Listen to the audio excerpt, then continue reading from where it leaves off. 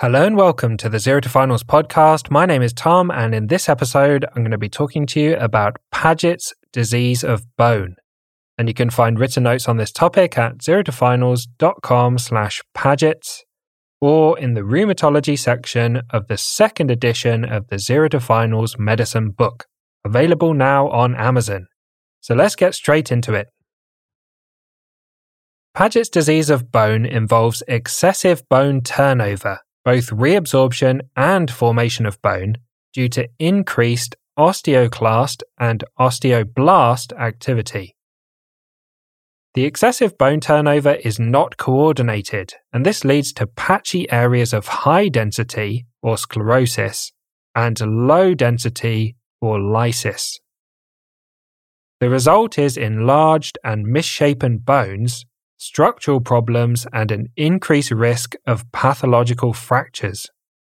Paget's disease of bone particularly affects the axial skeleton, which are the bones of the head and the spine. The cause of Paget's disease of bone is unknown. It typically affects older adults. Let's start with the presentation. Patients may be asymptomatic, and it may be diagnosed incidentally on an X-ray, or it may present with bone pain, bone deformity, fractures, or hearing loss. Let's go through the investigations.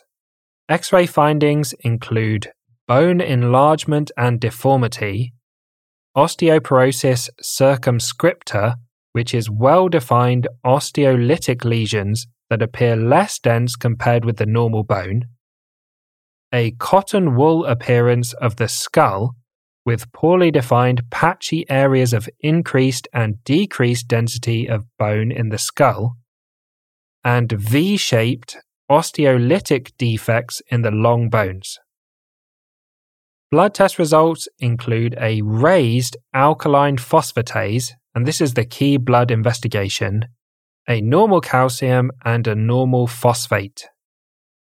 Let's talk about management. Bisphosphonates are the mainstay of treatment for Paget's disease of bone. They are generally very effective.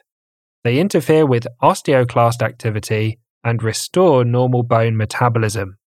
They improve symptoms and prevent further abnormal bone changes.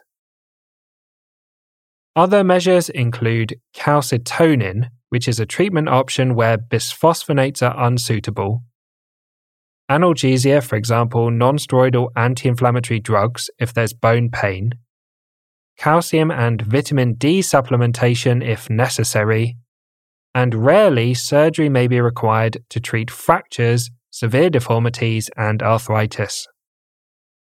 Monitoring the condition involves checking the serum alkaline phosphatase, or ALP, and reviewing the symptoms. Effective treatment should normalize the alkaline phosphatase result and eliminate the symptoms. Finally, let's talk about complications. The key complications to remember are hearing loss if it affects the bones of the ear, heart failure due to hypervascularity of the abnormal bone with extra blood vessels inside the abnormal bone, osteosarcoma, and spinal stenosis and spinal cord compression.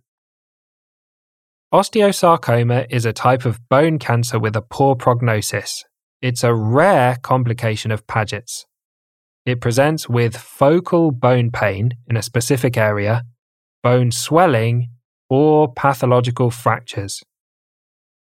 Spinal stenosis may occur where deformity in the spine leads to narrowing of the spinal canal. Pressure on the spinal nerves can cause neurological signs and symptoms. Spinal stenosis can be diagnosed with an MRI scan, and it may be treated effectively with bisphosphonates. Sometimes surgical intervention may be necessary. So thanks for listening to this episode on Paget's disease of bone. As always, a big thank you to Harry Watchman for perfectly editing the podcast. If you haven't already checked out this second edition of the Zero to Finals medicine book, I'd encourage you to head over to zerotofinals.com/books or simply search for it in Amazon. The content of the Zero to Finals podcast is based on the content of the second edition book. So if you like the podcast, you'll like the book. It's a great resource for studying cover to cover in preparation for exams so that you pick up on all the key facts and guidelines that you need. And I hope you join us for the next episode where we'll move on to renal medicine and start with a topic on acute kidney injury.